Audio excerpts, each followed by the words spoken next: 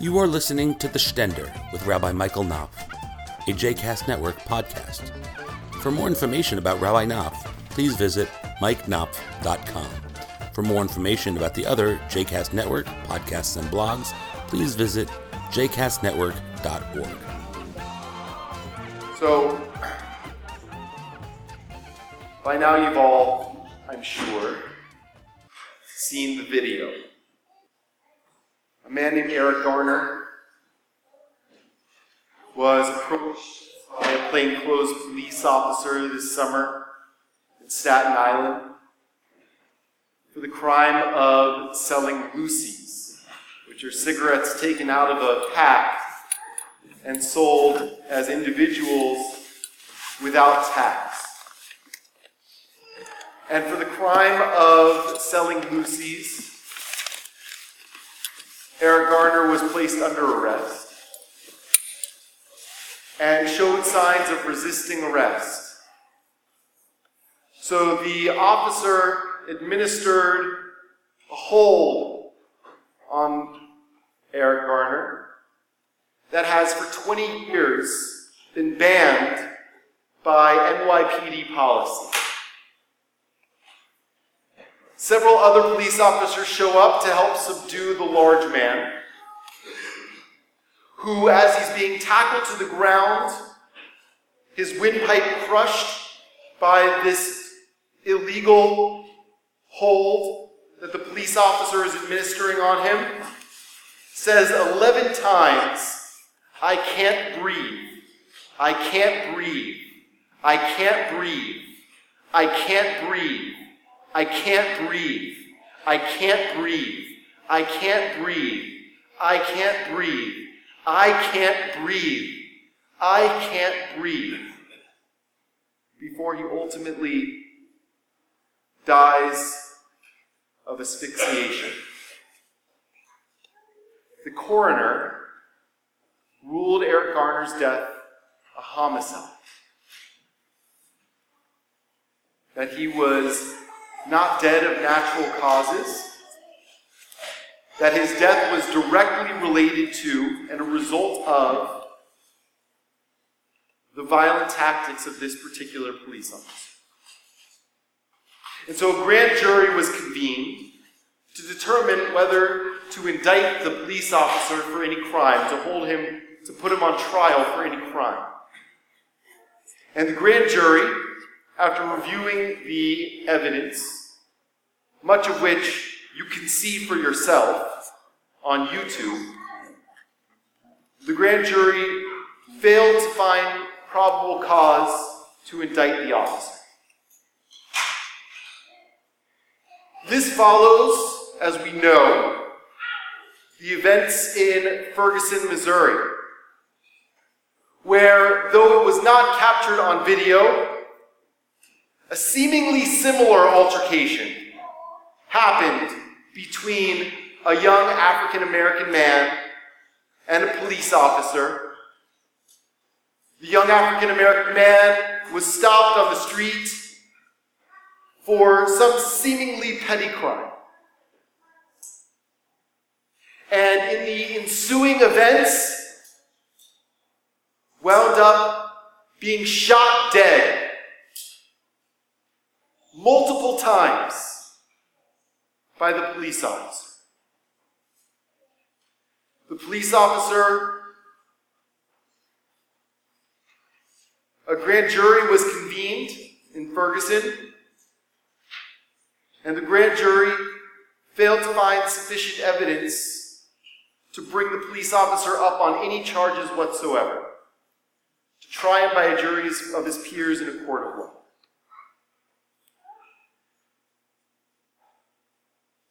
Now, for some people, in these instances, both of them, justice was served.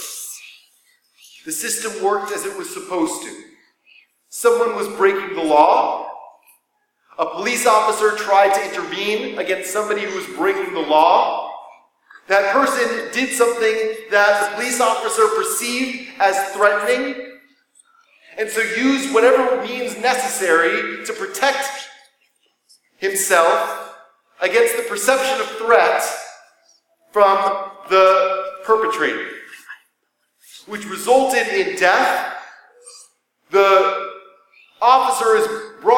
case is brought to a grand jury. Part of the process, the grand jury's failed to find enough evidence to bring the case to trial, and so the officer is let off the hook. And for some people, that is the system working precisely as the system is supposed to.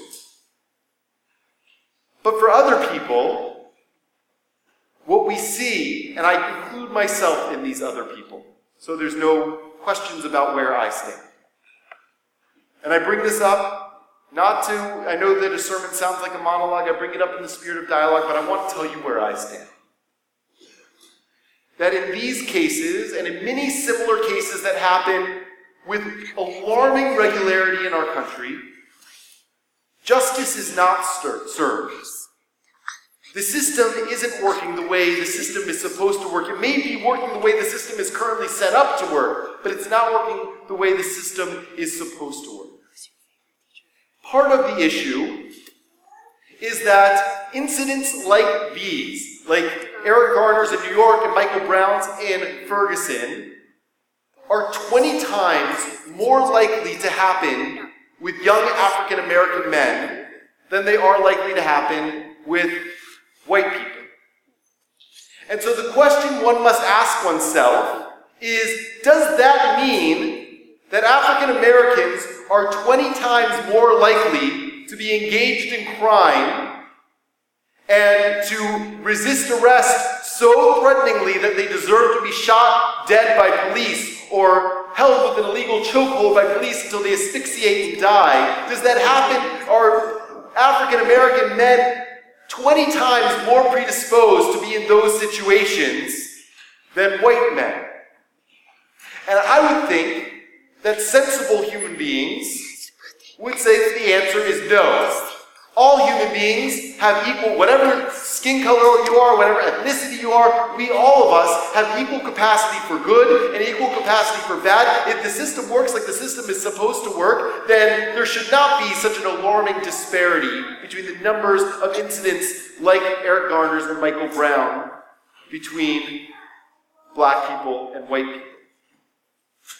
And more than that, the prison population among black and brown people, men, young men especially, is significantly higher than the prison population of white people, young white men in particular. And again, the question one must ask is, does that mean that people of color are significantly more likely to commit crime than white people? And I would think that sensible human beings would answer, no, we all have the same capacity for good, and we all have the same capacity for evil. So if it's the case that all of us have the same propensity to commit crime, and yet you are 20 times more likely as a young black man to die at the hands of a police officer than you are as a young white man. And if you are an African American, you are significantly more likely to end up in jail and to be processed through the criminal justice system than if you are not African American. Then one must ask oneself, is the system working like the system is supposed to work? The answer, I think, lies in something that is often termed implicit bias. Implicit bias is a little bit different than racism. And I understand that the use of the word racism often shuts down the conversation. Because the officers in the cases that we were just talking about did not seem like overt racists. And we don't know what's in their hearts. We don't know what's in their minds. We don't know exactly what they're thinking, but they didn't use any racial epithets. They don't have a history of racial violence or racist past. So the term racism, I understand why that shuts down the conversation. So let's not use the term racism. Let's use the term implicit bias. And implicit bias means that we are unconsciously predisposed to link people who look differently than us with aberrant behaviors. Which means that in the criminal justice system, there is an implicit bias that has been proven through studies over and over again that white police officers, and sometimes even black police officers, are far more likely to assume criminal activity in someone of color than a white person. That's what implicit bias means. It means the assumption of criminal activity in somebody who looks a certain way, which is one of the explanations, a very good explanation, of why young black men are killed or arrested by police with substantially higher numbers than white people. Implicit bias. So we learn about implicit bias in this week's Torah portion. Jacob is going to he's coming back home to the land of Israel. He hears that his brother Esau is coming out to meet him. He sends messengers to go and meet Esau and sees that Esau, who he knows has a vendetta against him, is coming to greet him with 400 men. And Jacob assumes that he's about to engage in war. So he girds up his loins, he gets his armor ready, he divides his family into two groups so that if one is attacked, the other will at least make it away safe and unscathed. And he goes to the encounter with Esau assuming that it's going to be violent. And to Jacob's surprise, when he greets his brother Esau, Esau falls on Jacob's shoulder and hugs him and kisses him and weeps. Now, Jacob's implicit bias is to assume that Esau means him harm. But fortunately for Esau, Jacob is able to shift his thinking enough in that encounter that he doesn't read Esau's lurching toward him to hug him as an act of violence. And we don't read a story about Esau laying dead on the ground through choking after hugging Jacob. But implicit bias is real. We see Jacob's implicit bias in the story, but we also see how Jacob overcomes it. To not presume guilt, to not presume violence until you are actually threatened with violence and with guilt. But the other issue of implicit bias is what is called broken window policing. How many of you have heard this term, broken window policing? So broken window policing is a deliberate tactic on the part of police officers, in some ways not a bad tactic, to prosecute or to prosecute petty crimes so as to deter more violent crimes. Right? So broken window policing, I think, comes from, we'll prosecute somebody who throws a rock at somebody's window and breaks the window with as much severity as we would look for a murder.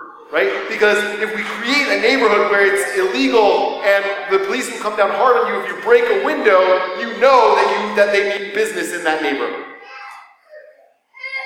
So the problem with broken window policing is that it rests in a lot of cases on implicit bias.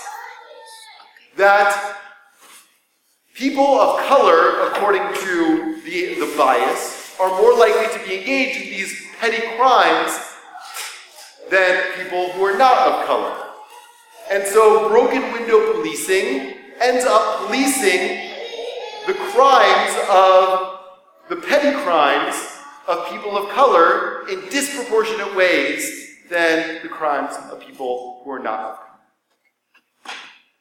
But there's a second kind of implicit bias in our criminal justice system, which is in part why the system doesn't work.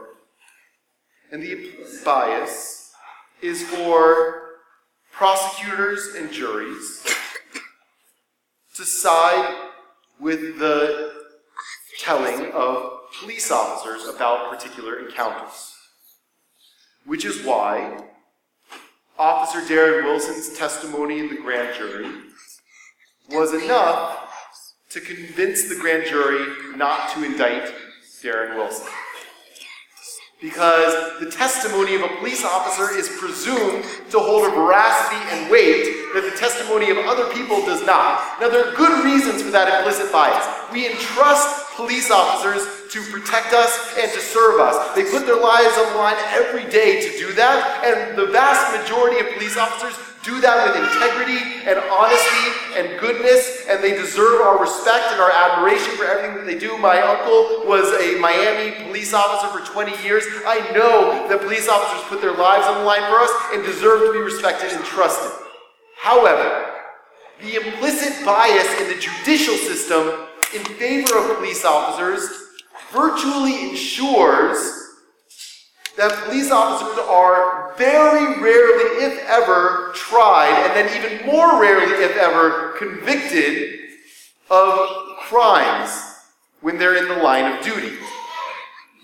And you can see that all over the place in the justice system. It happens all the time. But the problem with that is that police then can't be held accountable for crimes that they actually do commit. So, for example, the testimony of the officer in Staten Island was enough to exonerate him in the grand jury, even though we can see on video that he's bringing down a perpetrator with a hold that was banned by departmental policy for 20 plus years, and that the coroner said was the direct result of the individual's death. But his testimony that he needed to administer that hold in order to bring the perpetrator down, that was enough to convince the grand jury not to bring the case to trial. That's not how grand juries normally work. Normally how grand juries work, as I understand it, and I'm not a lawyer, but as I understand it, the way grand juries normally work is that a prosecutor seeks a particular indictment, and so convenes a grand jury almost as a formality in order to secure the indictment and the charges that the prosecutor wants. Which is why most grand juries, the vast majority of grand juries, lead to indictments. It's very rare for a grand jury not to indict somebody. The exception to that rule is in the case of police violence. When there is violence perpetrated by police, they are statistically less likely to be indicted by a grand jury than when there's violence perpetrated by someone who's not a police officer. That's implicit bias. So here's the problem. The problem is that the police exist because of us. Our social contract, the local, state, and federal jurisdictions that we create together in order to provide for the common defense and for the local defense, we are responsible for that. And so that means we are also responsible when police act outside of their authority. Because we create the rules of their authority. We create the guidelines of their authority. We create the authority behind their authority. We set the standards in place because they are our police. They're part of our government. We are responsible for what they do because they do it in our name. They do it in order to protect and to serve us. And we're responsible for the judicial system. The judges that we establish and set up, the juries that we convene, they are also us. And we are responsible for the biases that exist in our society. We may not be active participators in those biases. None of us may be racist. None of us may be biased against people of color. But we all participate in some ways in the biases that are present in the systems of our society. That's how they remain in place.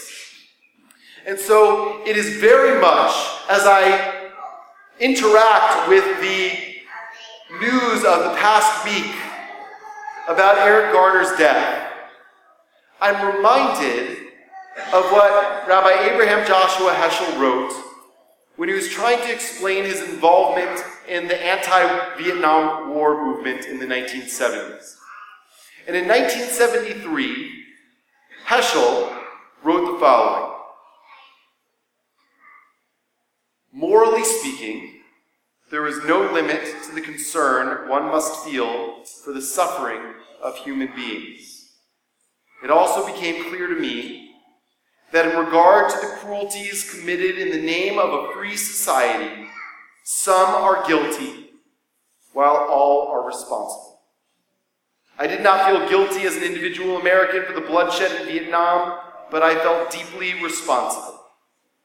Thou shalt not stand idly by the blood of thy neighbor. This is not a recommendation, but an imperative, a supreme commandment. And so I decided to change my mode of living and to become active in the cause of peace in Vietnam.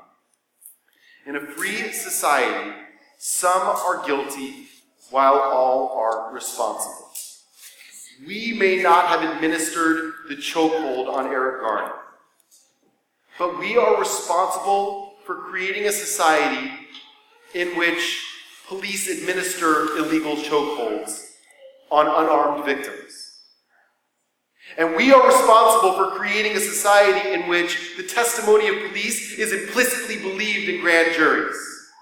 We are responsible for creating a society in which prosecutors feel more committed to supporting the causes of the police than to the causes of justice and due process.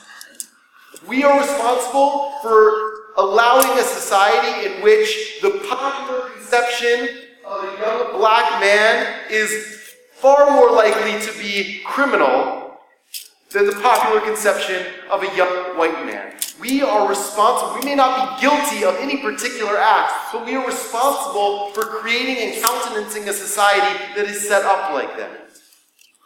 And so here is the rub.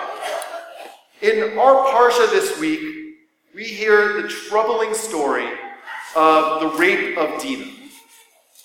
So Dinah is Jacob's daughter, and she is raped by the prince of Shechem.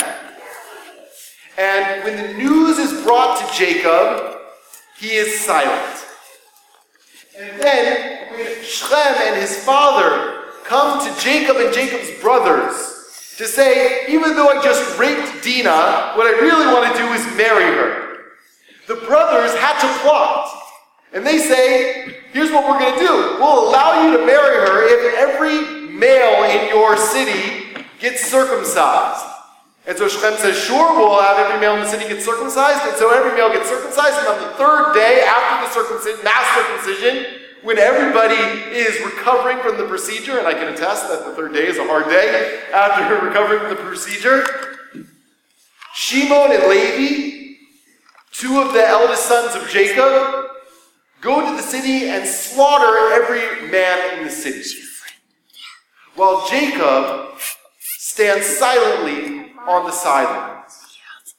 Now later on, at the end of the story, Jacob takes the children to task for the crime that they committed in the name of justice, but which was actually vengeance and violence, not justice being carried out justly. He objects to it later, after it's already done.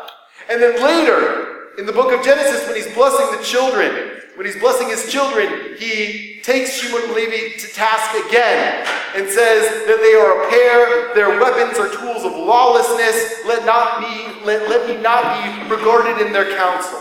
He eventually objects, but the silence that he has during the events of the story in our Torah portion are thunderous. Which is why our tradition says, Shtika kehoda'ah damya. Silence is tantamount to assent. So if you believe that we have a responsibility for creating a society in which police are held accountable when they break the law, if you believe that we are responsible for creating a society in which the laws make it such that police can be held accountable, if you believe that we ought to be living in a society in which there is not implicit bias against black and brown people, and that justice is administered with justice and fairness and equality. If you believe that we are currently living in a society, as I do, in which justice is not being administered justly and fairly and equally, and in which long-held prejudices still emerge and bubble up and cause harm and violence and death and degradation of communities, if you believe that we are still living in a society in which those injustices still are perpetrated, then you have to also acknowledge the ways in which those injustices are perpetrated in your name. And the lesson we learn from Jacob is shtika kavoda'a damya. Silence is tantamount to assent. And the longer, like Jacob, we are silent, the longer it is that we will continue to see injustices and brutalities, like happened in our parsha this week, take place in our society with alarming regularity. So I want to close with a prayer that was written by my friend Rachel Barenblatt, Rabbi Rachel Barenblatt. Nishmat kol chai, breath of all life. Your breath enlivened the first man. You breathed the breath of life in each of us. Today our breath is shortened as we remember Eric Garner gasping, "I can't breathe," an elbow pressed around his neck. Breathe into us determination to build a better world where no innocent is killed by those sworn to serve and protect. Ignite us toward justice. Eric Garner was made in your image. His 6 children bereaved in your image. Every black man, woman, and child 20 times likelier to be killed by police than their white neighbors in your image. Help us to root out from every heart the hidden prejudice which causes police to open fire in fear, which transforms a child in a hoodie into a hoodlum, a person into a threat. Comfort the families of all who grieve. Strengthen us to work for a world redeemed. And we say together, Amen. Shabbat Shalom.